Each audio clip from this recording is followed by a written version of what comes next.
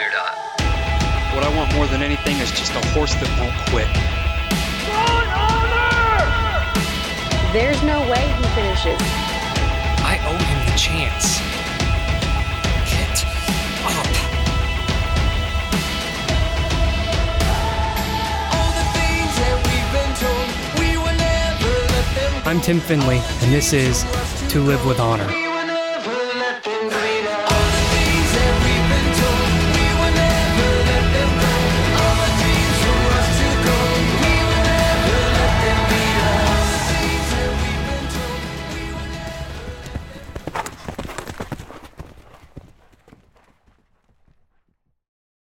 Chapter 18, Battle of Man.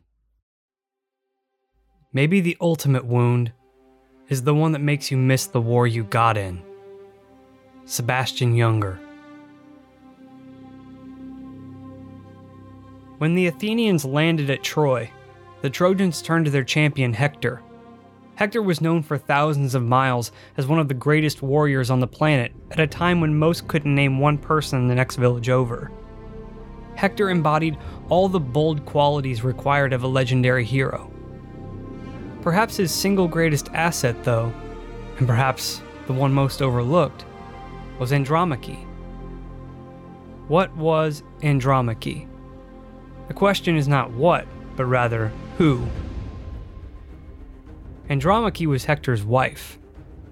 Translated, Andromache means Battle of Man.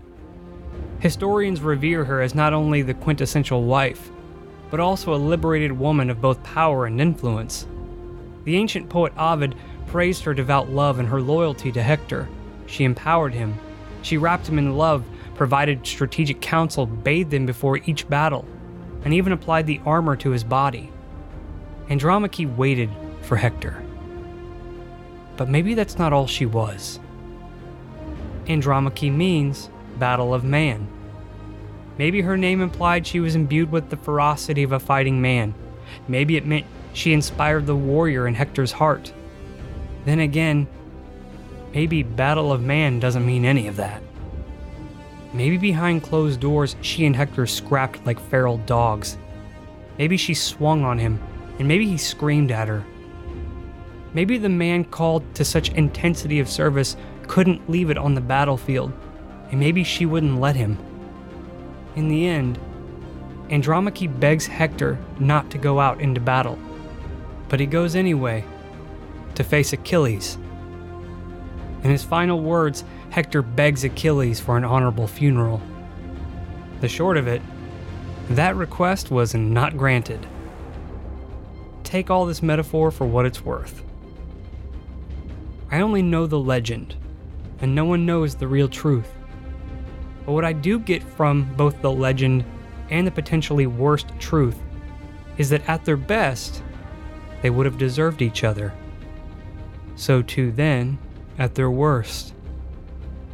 What I appreciate about the archetypal value of Andromache is that by way of the two deserving each other in any light, she serves as the mirror reflecting the authentic Hector, and not just some man of poetry or legend. And if she is the immovable Battle of Man, then in reflection, Hector becomes the unstoppable man of battle. But in that, was Hector the honorable hero of legend? Or was he in truth a warrior so skilled because he was actually just a man with a fighting addiction?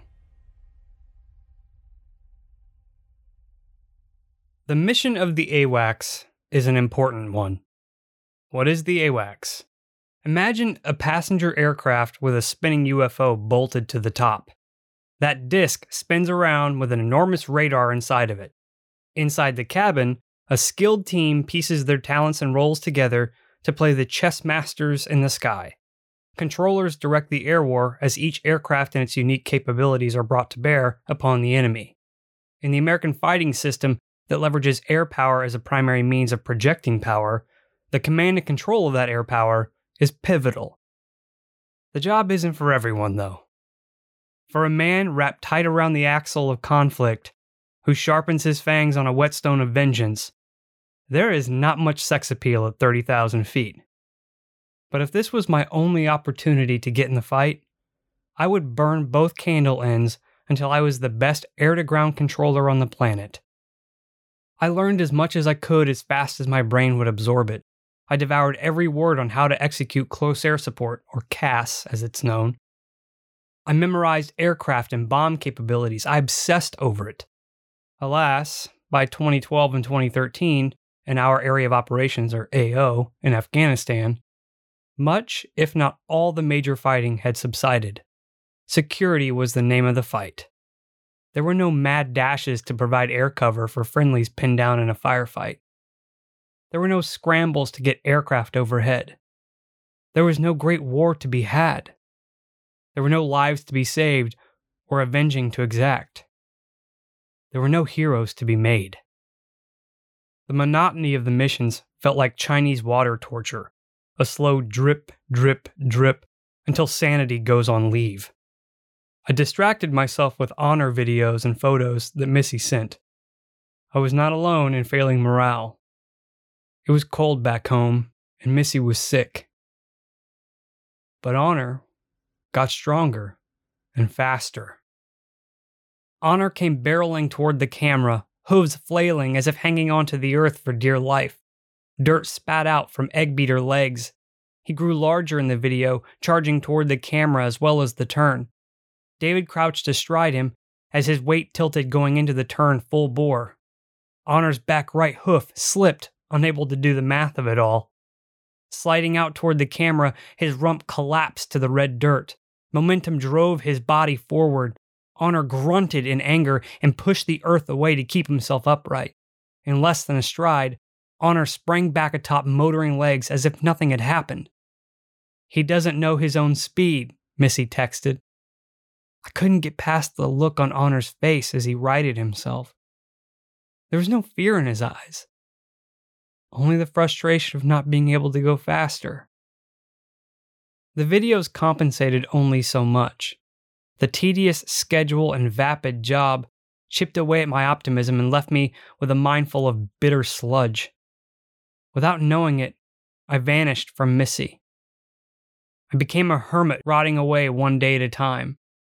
At home, sick, cold, worried, and lonely, Missy watched with sullen eyes as I reconstructed old fences.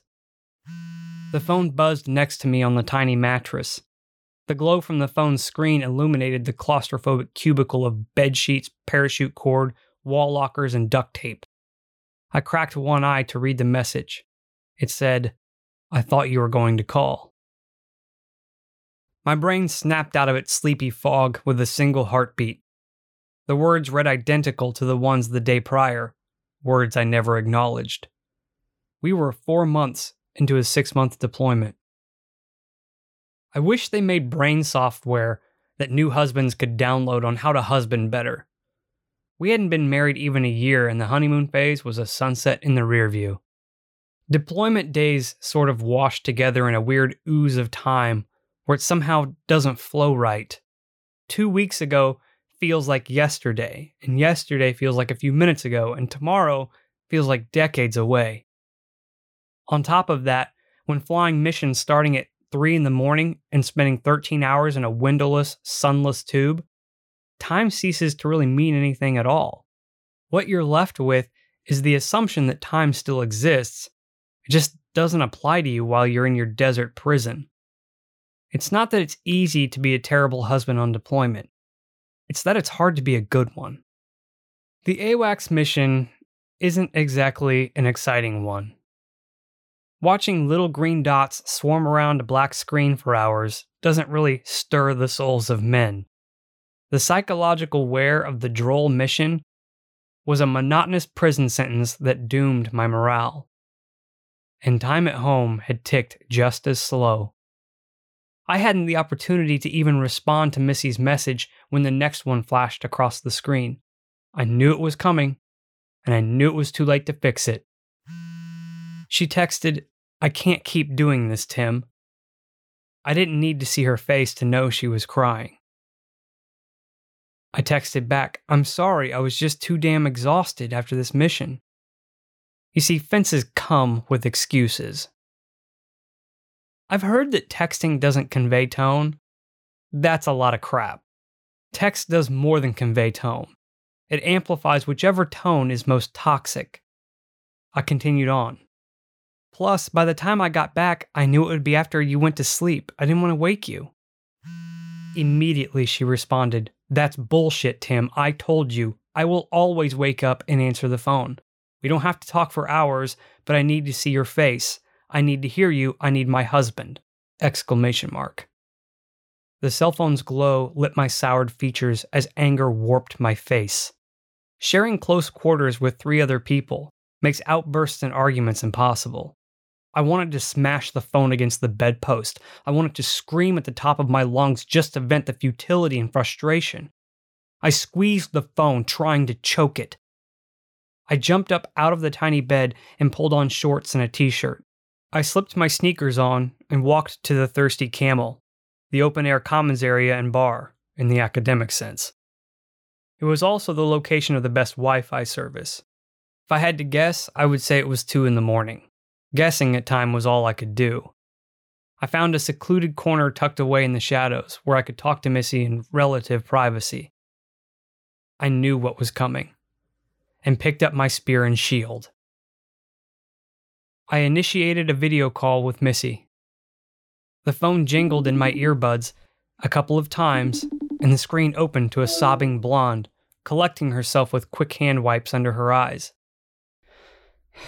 "Hey." Hey. I couldn't tell if she hid anger or love. "I'm sorry, I just really wanted to sleep." It was anger. Sleep? I know. How was it? What's it like? Because I'm not getting any of it. Tim, I'm not asking for the world. I'm asking for a few minutes with my husband. I'm falling apart because you're not lifting a finger. I've been so sick. Do you even care? I know everyone else is calling and talking to their wives and girlfriends. What hurts is, it's like you just don't want to make time. You'd sooner play games, or go to sleep, or just pretend I don't even exist. Do you see how that hurts? I gritted my teeth, trying to contain the boil. I have to put on this happy mask everywhere I go because everyone's so proud of you, and they all miss you, and they all talk about how wonderful you are, and all I can think is how? How can they think this? The cork popped, and a fountain of rage came out. What is there to be proud of? We're not doing a fucking thing. I drill a hole in the sky. Everybody's so bubbly and happy and having a great time. I'm fucking miserable. It's like everyone else is so perfectly satisfied with this farce of a mission. We fly for 13 hours and maybe talk to 2 jets. We aren't even controlling anything. We're supposed to control aircraft. And everyone on the jet claims we do, but I'm the lead controller, and I haven't controlled a single fucking cast mission in 2 months. This job requires no courage. It just requires me to be a prisoner in some ungrateful foreign country and burn 6 months of my life I can never have back. I don't want to talk to you because I don't have anything happy to say. I don't want to be here anymore. I'm right here. Tears cut streams down Missy's cheeks. It doesn't have to be like this. I'm your wife. I'm here. We're supposed to be here for each other. You don't understand. You can't understand. This isn't the job for me. I'm out of place and I'm stuck. In this career I thought I dedicated my life to, the career I thought carried some sort of honor with it, it has none. And I'm chained to it. What do you mean? You love your job. I don't get it. We're not doing our job. We're just flying around in a circle, blasting our radar. There's no fight here. There's no foxholes here. No danger, no risk, no honor. I can't reconcile how everyone is so proud of what we do. We don't do or fight anything. Is that what this is all about? You want to be shot at? You want to risk your life? She trailed off, biting back sobs. You want to risk me? Yes! Maybe I believed it. Maybe I didn't. But honest anger cracked a door open in my mind. Why would you want that, Tim? You promised you would always come home. Why can't it be enough? Why is nothing ever enough? Her sobs subsided as she gathered her faculties. When Missy stops crying, that's when it gets serious. I can't do it, Tim. I won't be with a man who won't make his wife, won't make me a priority. I'm not being unreasonable. I'm simply asking you to be my husband, and you're still hellbent on chasing ghosts. I really thought we were past this. You never had to prove anything, Tim. I always believed you were an honorable man. I always believed you were a hero. But you weren't looking for honor, and what you were doing is not heroic. I need to go.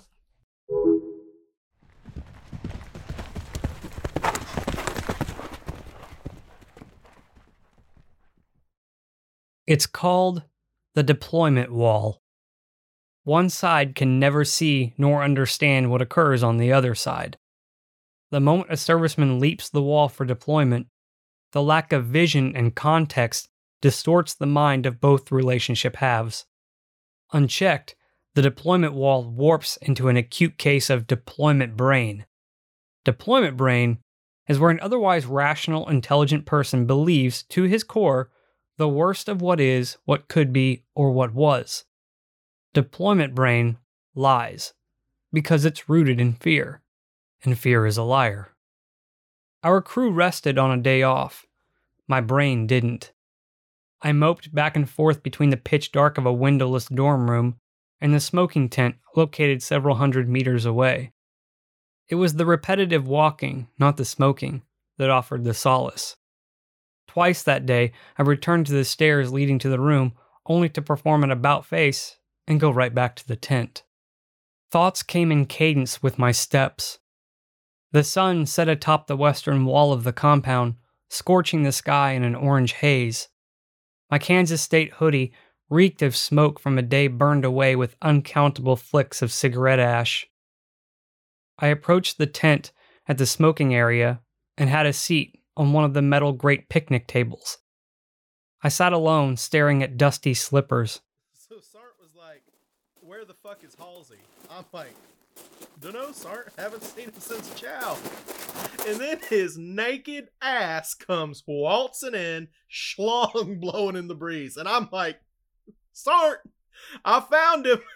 A group of 4 Army Joes bantered as they approached the tent. Wait, you're the one that took his towel and gave it to the TCN? Just trying to be helpful. It's fucked up, man. He spilled his oil can working on the HVAC. Hey, it's the horse guy. Hey, man, you gotta tell these guys the story. The mouthpiece of the group was a smoke pit regular. Most of the regulars already knew Honor's story, and it served as a distraction for them as much as me. The Joes surrounded me at the table, youthful and brash, and faces lit by the good humor of deployment commiseration. I admired their humor.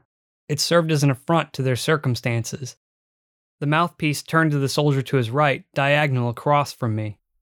Remember that shit I was saying about that dude with the horse? This is him. He turned back to me, motioning to his friend with his cigarette as a pointer.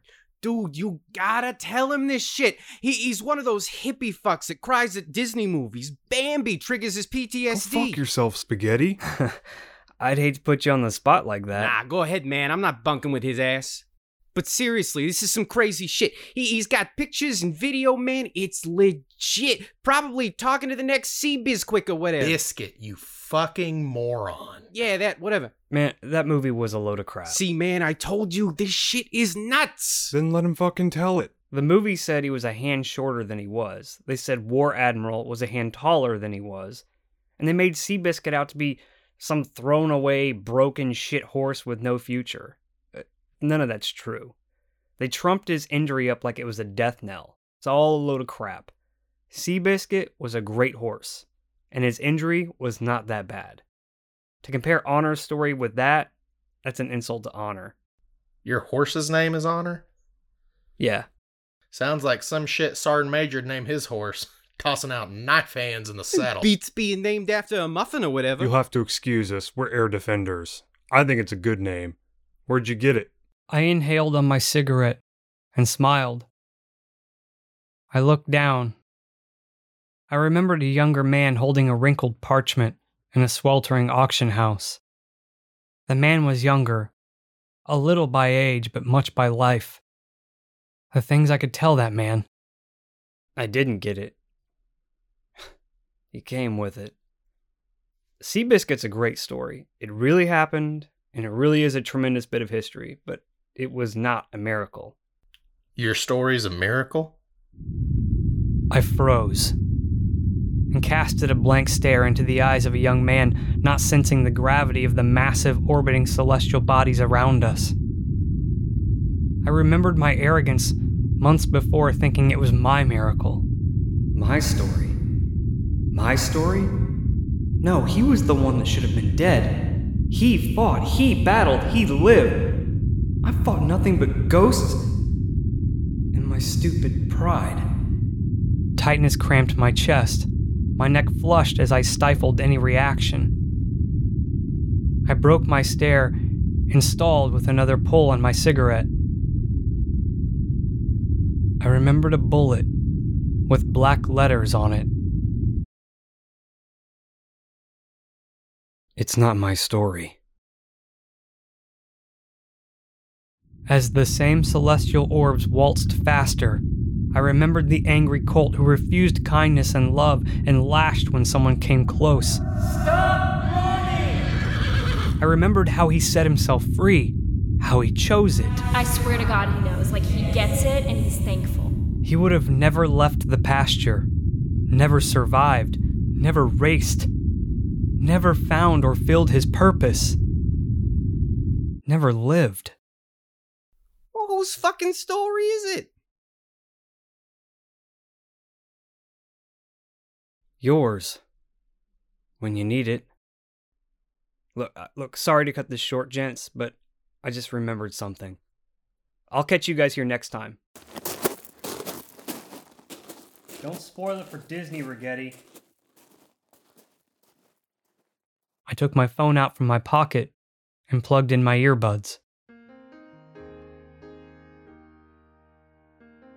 The crunch of sandy concrete beneath my slippers faded behind the sound of ringing chimes in my earbuds. Back home, on the other side of the deployment wall, the same sun just on the other side of my horizon was thawing out the February frost in Oklahoma. The phone rang a second and third time. No answer.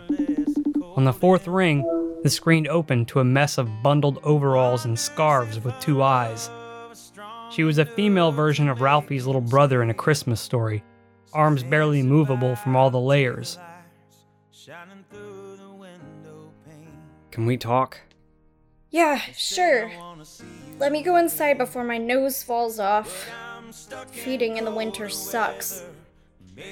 I'm just glad Honor is at the race barn and not here. That's 10 minutes less I have to spend in this nonsense. That's what it is. Nonsense. Nowhere should ever be this cold. I'm sure it's sunny and 75 there. The video background changed as she walked in the back door, disrobing one layer after the next without end. How many layers are you wearing? 8, I think. I stopped counting. The cold hurts my face. I smiled. Despite the cold that bit at her nose, being outside with the horses always warmed her humor. How are the horses? They're fluffy. They look like woolly mammoths. They've been having fun, romping in the snow we got last week. But they're not as happy as Honor has been. Apparently. What do you mean? As you know, David trains quarter horses, and Honor is his only thoroughbred. Well, Honor isn't being a very good ambassador for his breed. He's David's hardest keeper. He eats twice as much as any horse in the barn, bucks like a wild man in a stall when David comes to get him, and David says he has trouble holding him back on the track. David's still not sure how much talent Honor has, but from what he's saying, Honor wants it more than any horse he has. So he's enjoying it? She glared at the camera. Yes, he loves it. And then she looked away and cloaked a smile. He's still all legs and no ass. Still doesn't know what to do with all that open ground in front of him. He thinks he's pretty fast. Who, David? No, Honor. Mom says I'm a racehorse. He is. He's gonna be a superstar. Sure. just as soon as he learns how to untangle his legs and get along better with fences. I remembered why I called, but the organic happiness growing from our conversation was precisely what I wanted. I sprinkled more warmth on that smile. Did you get any new video from last week? Yeah, hold on, I'll send it to you. The screen froze a moment as she backed out of the video call and emailed me the file. The screen once again came alive. You should get it in a minute. In the meantime, I have a confession to make. I've been debating on how to say this. The light-hearted conversation took a dour tone, and my stomach squeezed. Is this it? Is this where she drops it on me? I don't know how to say it, so I'm just going to say it and let the chips fall where they may. I shivered. I blew up the tree in the backyard. Wait, what? I did it, and I accept full responsibility. What? On New Year's, I wanted to celebrate in my own special way, so I went and bought a cigar. What? You don't even smoke. So? Shush! Let me finish.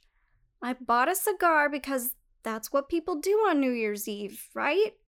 Then I went to that fireworks warehouse on 35 and bought one of those big 2B shooter guys. I figured I'd sit on the back porch, smoke a cigar, and light off a firework. Why not, right? Because America. I got all bundled in pajamas and bathrobe and went out on the back porch and I lit up the cigar. Didn't inhale because the guy at the cigar shop said I wasn't supposed to. Just swish it around or some stuff. He didn't say that the cigar would make me feel half drunk. It sounds like you didn't need any help. Stop interrupting. So I'm smoking the stogie, which is fun to say, not really realizing how loopy I was. And I decide now is a great time to ring in the new year by setting all of Choctaw on fire. I didn't want to walk out from the porch because, let's face it, it's fucking cold. I set up the firework on the edge of the back porch and propped it a little bit at an angle on top of one of your shoes and aimed it out at the back of the property. I lit it with my cigar and, well, surprise! It went off.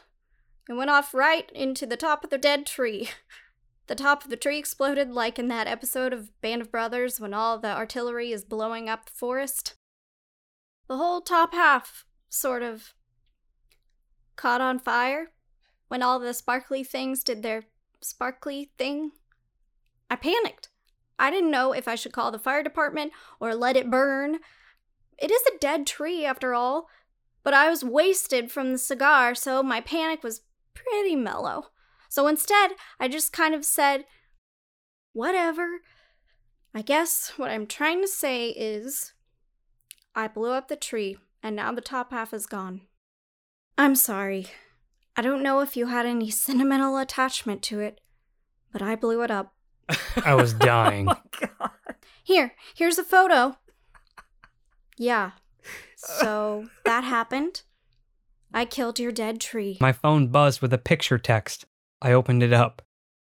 Beset against a dreary gray sky and empty oaks stood a shattered, decrepit, lifeless, leafless tree, alone in the backyard. Broken, sorrowful branches hung one on top of another in a disheveled, destructed mess. Oh my God. Please don't take this attack on the tree as being in any way reflective of my feelings for you. And I don't think I want to smoke another cigar for a while. Maybe we can save that for another time when I'm under adult supervision.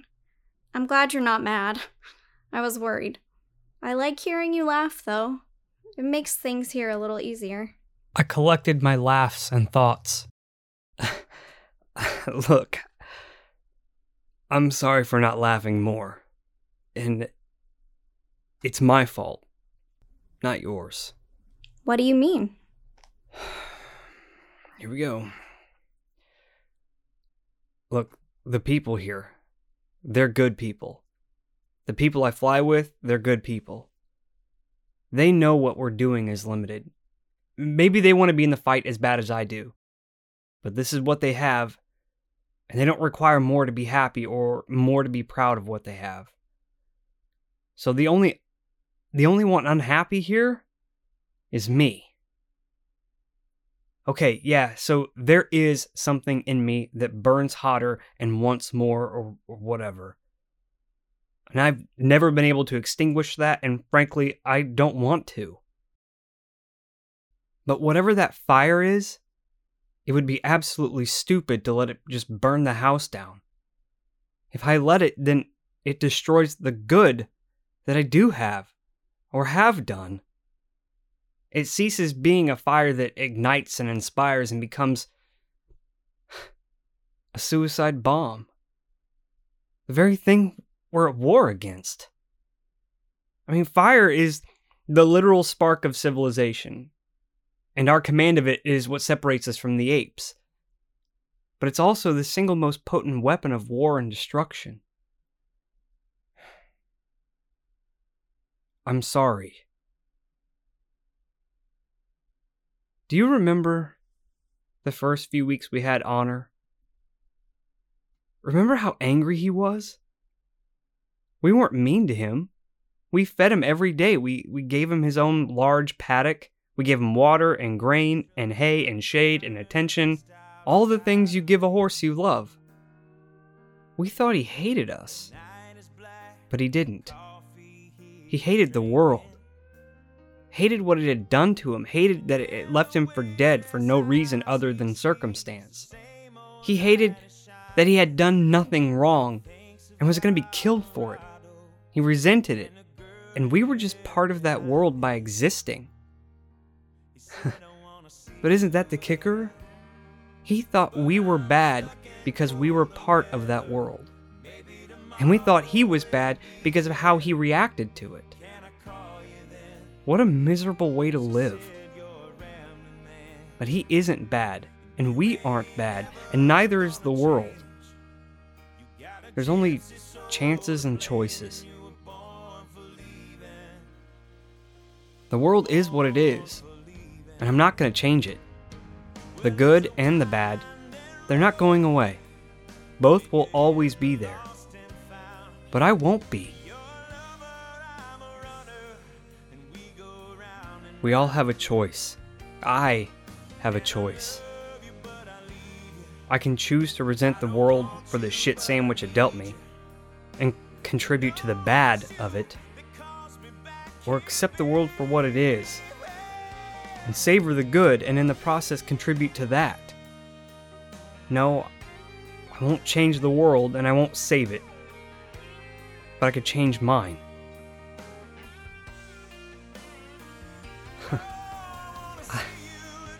I've spent so much time worrying about missing out on life and chances that I've ironically been missing life and chances. Honor changed his mind. I want to change mine. I don't need a miracle, I just need to choose it. I think that's how he did it.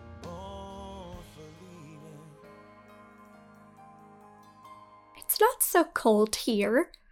She stood up from the couch. I have to get ready for work. Watch that video. I think you'll enjoy it.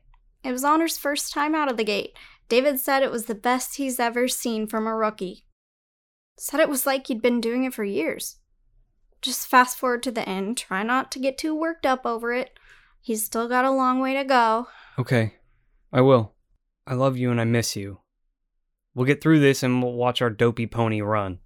I love you too. I just hope our dopey horse lives through it. He will. If Honor does anything, it's live. I'll talk to you soon. Have a good night. You too. Have a good day.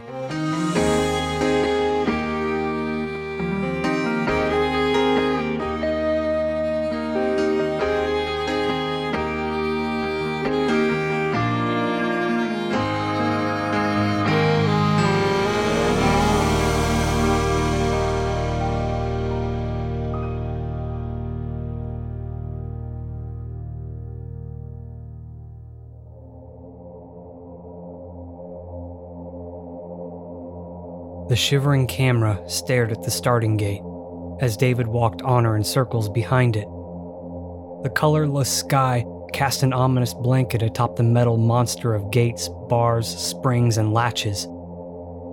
Honor's dark shape loomed behind the monster, moving from side to side. The wind beat against the microphone. The naked trees and yellow grass bristled in the frigid, lifeless wind. I could smell the cold, even 7,000 miles away. Then I noticed Honor's head inside one of the gates, a black mass engulfed by both melancholy clouds and metal overhang. His head froze in place. By way of his head, I could see his legs and hooves beneath the gate. On a color-washed canvas of winter, Honor stood, the only living thing, in the cold steel ribcage of restraint. He stood focused and fearless of the metal holding him. Honor was alive. A horse in a stall is a horse in waiting. The gate crashed open. In the split second before the beast within reacted, those 1 or 2 frames etched into my brain. The metal monster revealed no chewed and digested corpse. The horse it had swallowed whole was just that, whole. A vibrant living horse coiled low on his haunches. Honor's ears pinned against his skull and his eyes illuminated. In slow motion, his nostrils expanded and chest billowed. No scar was visible. No lameness was perceivable. Honor erupted. He is dangerous. They say a horse knows. Honor tore gashing wounds into the red earth beneath him, spraying fleshy dirt. The empty vastness of track dared him.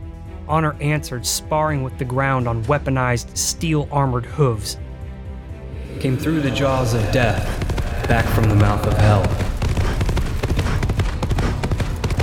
Ferocity drove his outstretched face against the wind. He raged against the air itself. Honor defied the cold.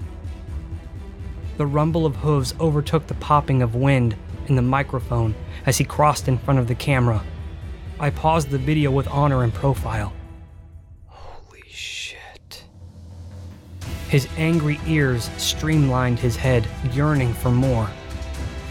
If he doesn't get back up... Get up! Get up! Fucking save yourself!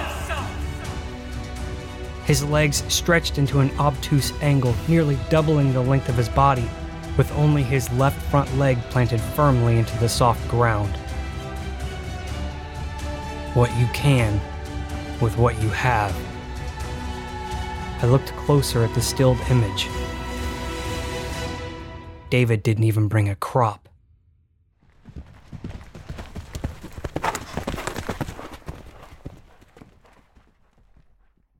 There's a story behind the story for this episode, sort of a fourth wall break that comes in the second season. But the truth is, this chapter almost didn't get made. And because of that, the story almost never saw the light of day. I wrote 6 to chapter 17 in just a couple months. And then in April 2015, I got to this chapter, got halfway through, and closed my laptop. And I didn't open it again for almost a year. I'm glad I finished it though, because there's an important thread running all the way back through the book that comes to fruition here, and it's critical for the finale. How attitude and perspective shapes our perceptions and observations. What we objectively observed as a vile, hateful horse was in fact not. In the mirror to that, against his perception, his keepers were not evil, threatening abusers, just electrons existing in a superposition, just waiting to be observed. Let that one sink in for just a second. Chance and choices. I truly hope the part of the country that has listened to this story thus far, all the way through, that they pause at the end of this episode, consider it deeply, and I hope they pay it forward. This episode, we're featuring VETS, VETS. That's Veterans Equine Therapeutic Services in Southeast Connecticut. They're a nonprofit that provides healing and therapeutic services to veterans with physical, cognitive, and emotional challenges. They have an equestrian program where, you actually learn how to ride, and then they have therapy-focused courses, and best of all, they have archery classes. I'm not going to lie, it's why I chose them. They literally have an archery instructor on staff. So for you tree stand heroes out there, if you can't ride a horse and shoot an arrow, I'm not impressed. So go do this. It's badass. You can find them at vetsct.org. That's VETSCT.org. I'm Tim Finley. This is To Live with Honor. Live fierce. This all ends.